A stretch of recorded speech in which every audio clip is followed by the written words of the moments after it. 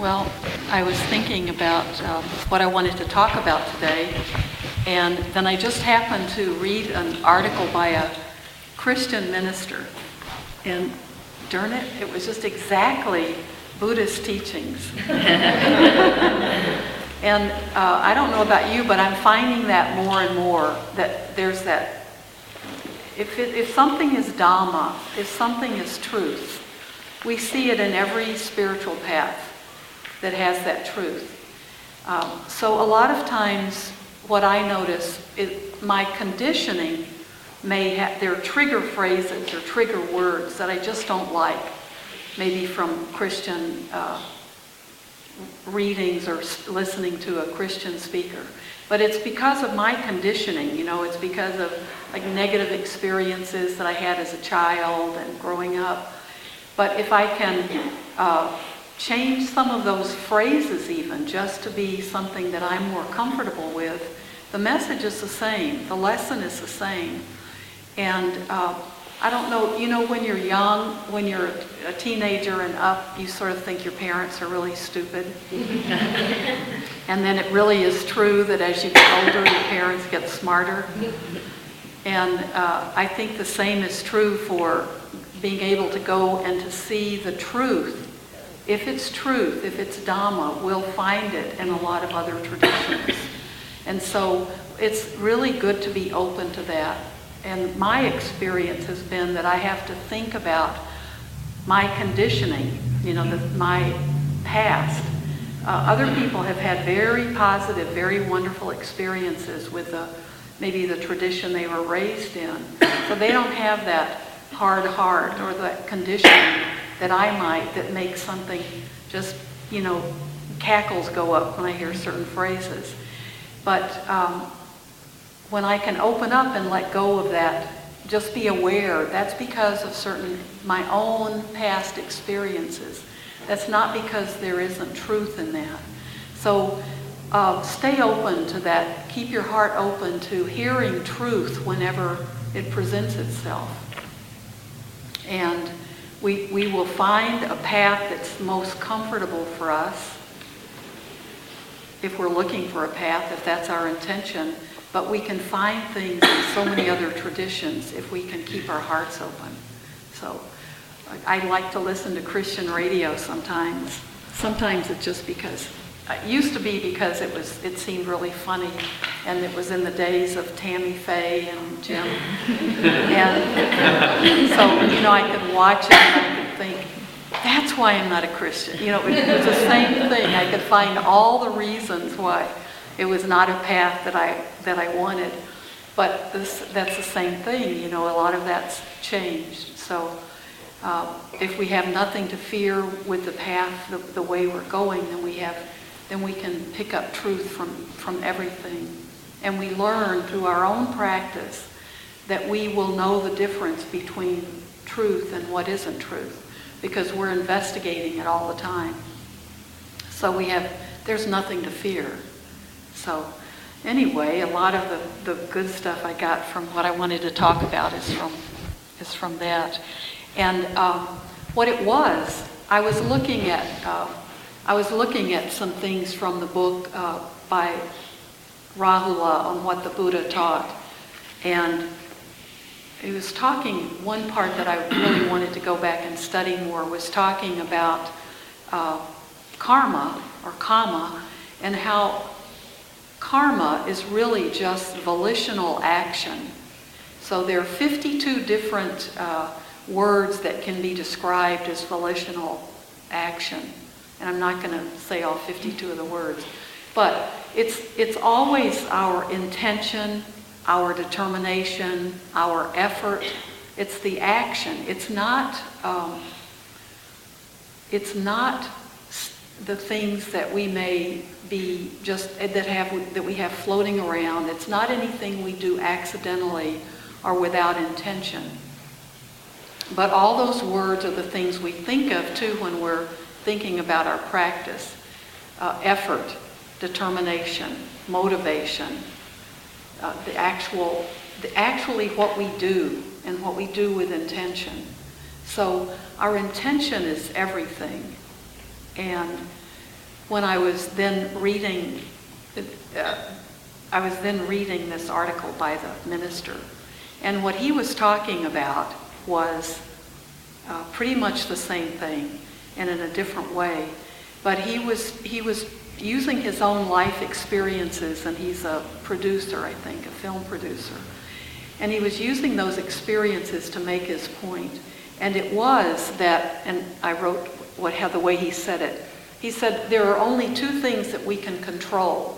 And I think that's where I thought I was going to read his article and figure out where he was wrong. Because I don't know, I think our point of view is probably better. But he said there are two things we can control, and I agree with him completely. It's how we prepare for what might happen, and then it's how we respond to what just happened. So that's all about that volition and that determination and that effort. We put all of our effort into our preparation for what happens in our lives, and then for our response to it. Because the things that happen are out of our control.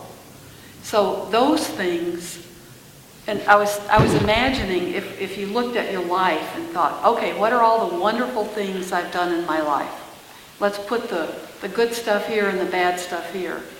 Most of us would probably list the things that we really didn't have any control over. I got a raise at work. I made a lot of money.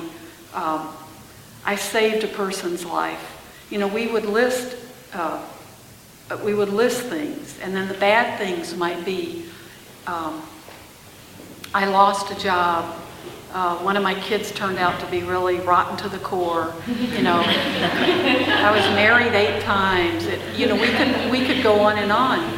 But in reality, what we should be looking at is how did we prepare for those wonderful things and for those tragedies and that suffering? And then how did we respond to those situations?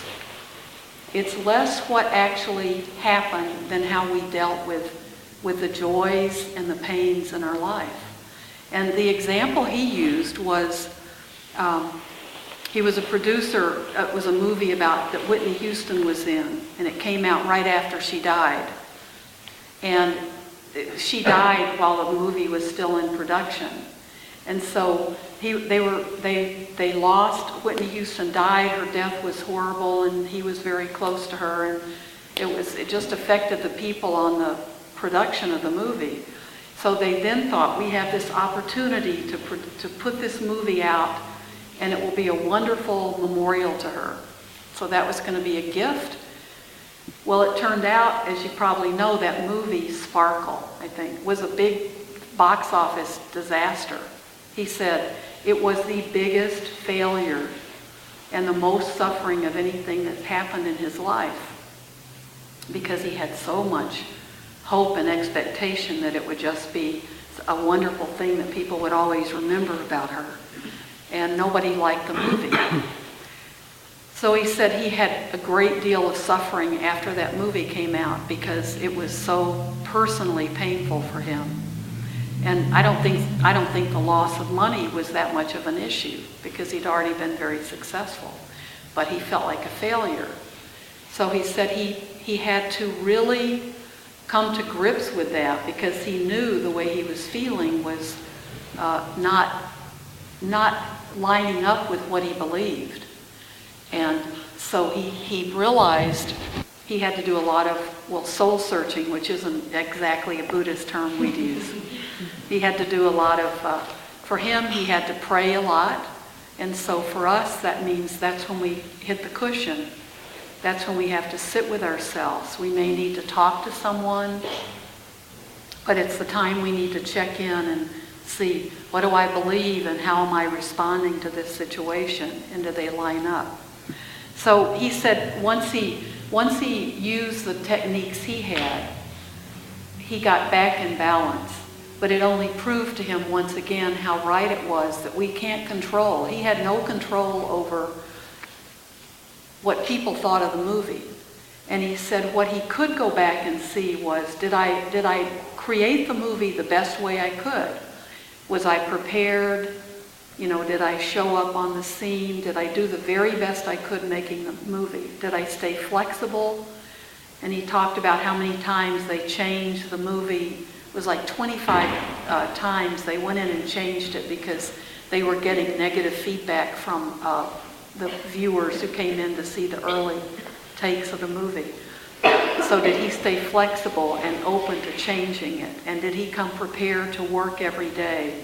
And did he have the right financing for the movie? All of that lined up. So he had been prepared. And then he said after his initial just total, he just really suffered a lot at first when the movie was a total failure. But then he righted himself, and then he was able to check. And then after that, he said he did do the things after the fact that he needed to do. And one of those is to actually feel the emotions, to feel how awful. For him, he had to really open up to, this just feels terrible. The thing I wanted to do most in my professional life, I failed at. In this whole world of success that he's had. But he said that's part of the process too. You've got to feel that. You've got to let that through.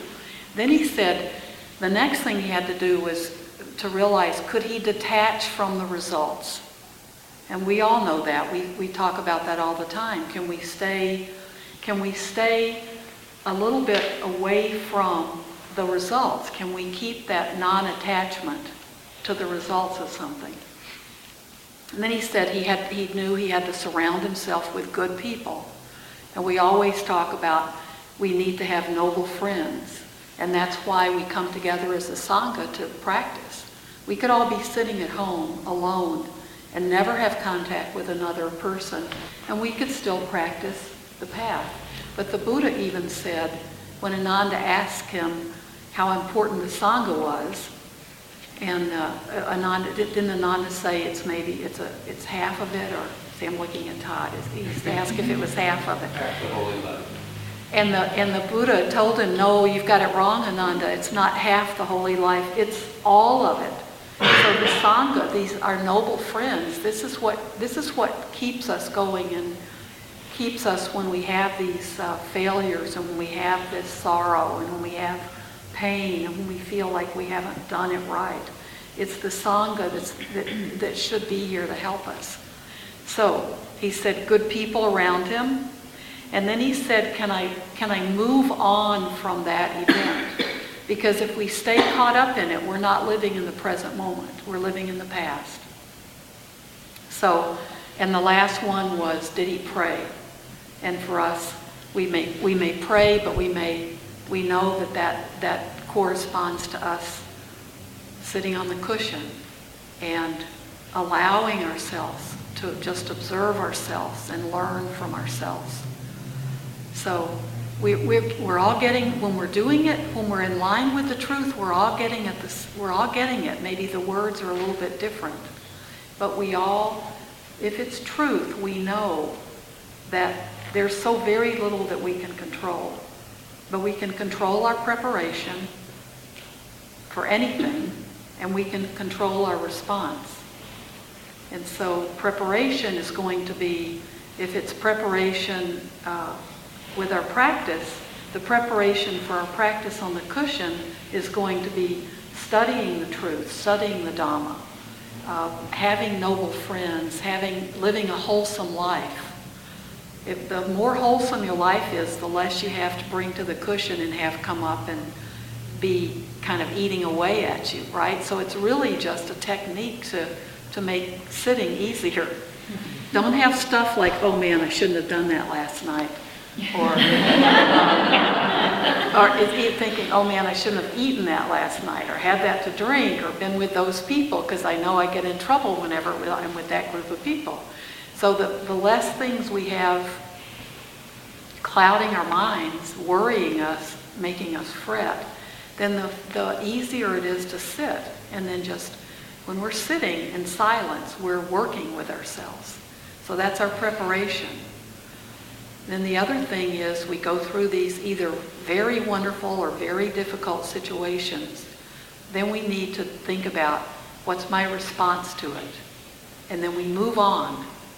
So we don't stay. We have to really learn to, be in that terrible experience. We can't run away from it. We can try, but it doesn't really work. But then let's start working with how we deal with it, how we get on with our lives, because there's so much more out there that we need to experience. And some of that may be just as bad, so we need to learn from each experience and then keep going. It's like a wave. We're preparing, and the wave hits, we don't know how hard it's going to hit or where it's going to hit. But if we've done everything we can, hopefully we can ride it out. And then we learn from that experience. So, go listen to Christian radio. I don't really advise that. You have to be careful about that. But it's also a good way to learn discrimination. Sometimes we can listen to other people's teachings, and then we can start thinking, oh, this one I think, oh yeah, that one has been there for me all my life. That one's really been a good teacher and a good friend. But then others we can let go or just see it's our conditioning that's caused us to push away. Yeah, Jason. Is there Buddhist radio anywhere? Oh, there is in Sri Lanka. There's one online too. What? There's one online Online, too. there's the Buddhist channel. Really? Yeah. And it's very funny. There are a bunch of YouTubes I've watched recently, and I think he's an American monk, but he's in Sri Lanka, and he does a radio talk show. And you can go on YouTube and see him. And do you know who I'm talking about? And sometimes I think, wow, he is too strict. He is too. So, but he's fun to listen to because he's answering people's questions that come up, and he's in. It's a YouTube. You can look. It's something like Ask a Monk. It's got a. So, and he's sitting. It looks like it's somebody's kitchen table with a microphone in front of it. But check out Buddha Channel. Does anybody else have anything they'd like to add or question? Yeah, Jim.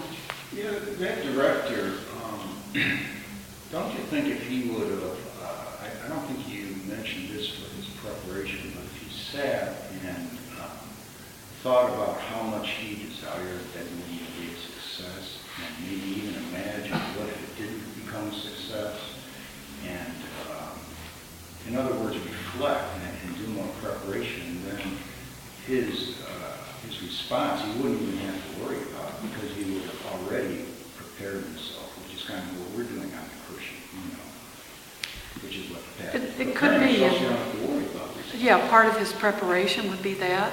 He may have felt like, well, I'm not going to think. Most of the preparation for that movie, she was alive. I mean, her death came sort of at the end of the production. So I think maybe the shock of her death, although if he'd prepared carefully, he may have intuited that might be something that could happen any time. I don't know.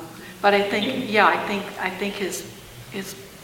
in part of his looking back at it afterwards, it strengthened his thoughts about preparing ahead of time for the reality that I have no control over whether people will end up liking this. Yeah. I have a question. Uh-huh. So how do you prepare for something like that? Well, I think for us, the way we prepare is doing exactly what we're doing this morning. And by our effort, and Bhante Sujata, I think, is a good example of this. I like to talk about him when he's not here.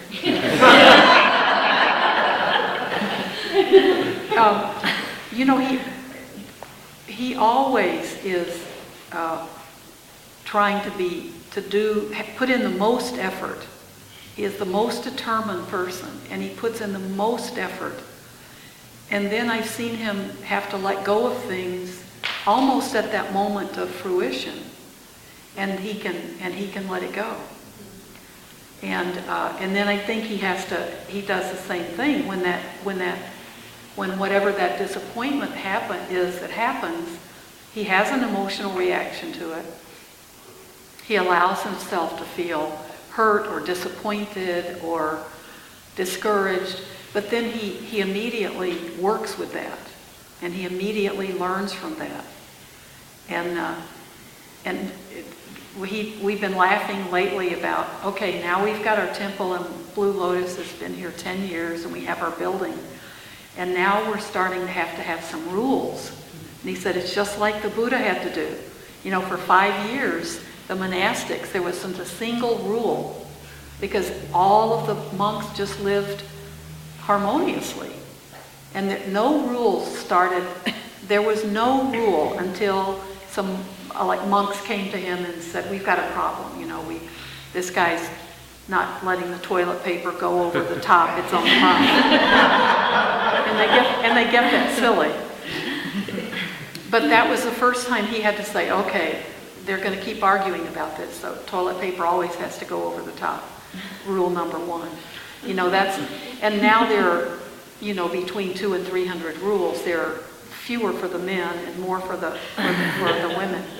But that's how the rules came into effect when harmony was harder and harder. And part of that's because you had so many more and more people and people living together. But Rules for monastics, not for lay people, right? yeah, the 200-300 are for monastics. But I think that preparation is for us, it's our practice and it's learning. I think it includes studying and understanding and investigating for ourselves. If we agree with the things that we hear, if it is truth for us, we can't just, this is my opinion, this is me personally, it's very hard to just come and listen to a nice Dhamma talk and sit, and if we don't reflect on that and dig a little deeper, see if it really works for us, see if it's true for us, study what we need to study to really see, does this align with what I believe is truth? We have to do that all the time. And that's what causes us to have that no doubt. We get to the place where we have no doubts about our practice. And we know it works for us. We have confidence in it. And then it becomes more and more real to us. Sitting becomes more real to us. The rewards from our practice, which are not going to be, like prosperity and wealth, but the rewards are going to be confidence. And that confidence is what prepares us. Then we know when some terrible thing happens that we will weather it and we will learn from it. It's not going to it may take a long time, but then we know what we need to do. But I think the confidence only comes from practice and study and asking questions and studying some more and sitting more. Does that make sense? That's great, thank you.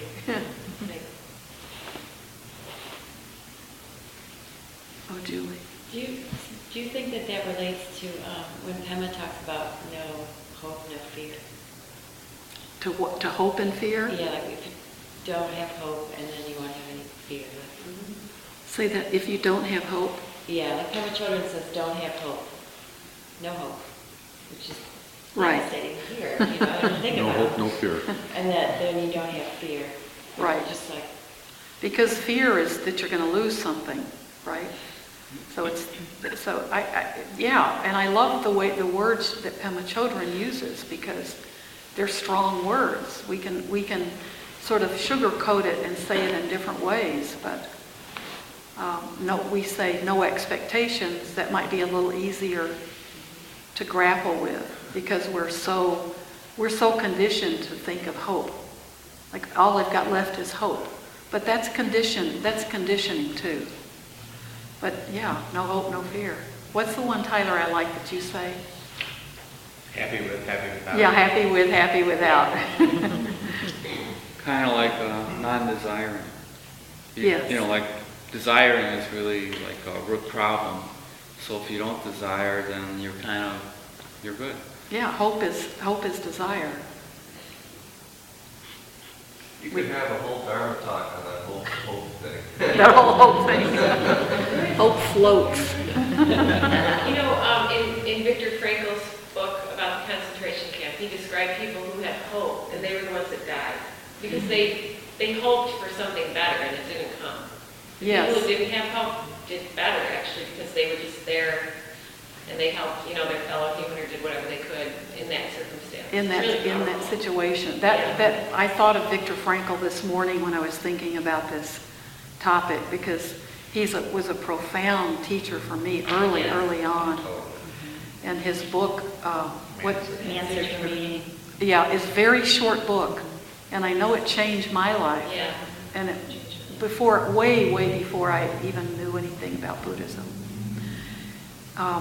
So the meaning comes in just our attitude towards everything. It comes to being, and he wrote it from a concentration camp experience. So he was grappling with the most basic truths. Kim? Well, just the notion of hope, to me, is, when first somebody said that, no hope, I was like, oh, that sounds not good. And then I realized the hope is a projection, is living in the future, like we talk about not reaching back into the past and not reaching forward, but being here now. If you're hoping, you're going into the future. Right. And so, yeah, it makes a lot of sense. Now that Yeah, I think it. and hope is that story we create, I'm sure for the producer with the movie, when Whitney Houston died, he probably imagined the story of how that movie would be a memory to, just think of the story you create. Oh my gosh, I've got the last movie that this megastar was in. It's going to be great. People are going to weep and cry and think about her, and my name's going to be attached to it, and it's going to be a living memory. You on and on and on. That was all hope. That's what you were talking about, Jim. His preparation would have excluded hope. Yeah. I think it's important to remember, too, about the most important thing that Buddha said, which was his noble truth, and he said that desire is the cause of all suffering. And really hope is desire. Yeah. And it just follows, and suffering, of course, is the fear. So, it just follows from its truth.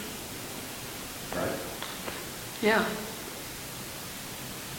The stripped down basic message. So thank you, everybody.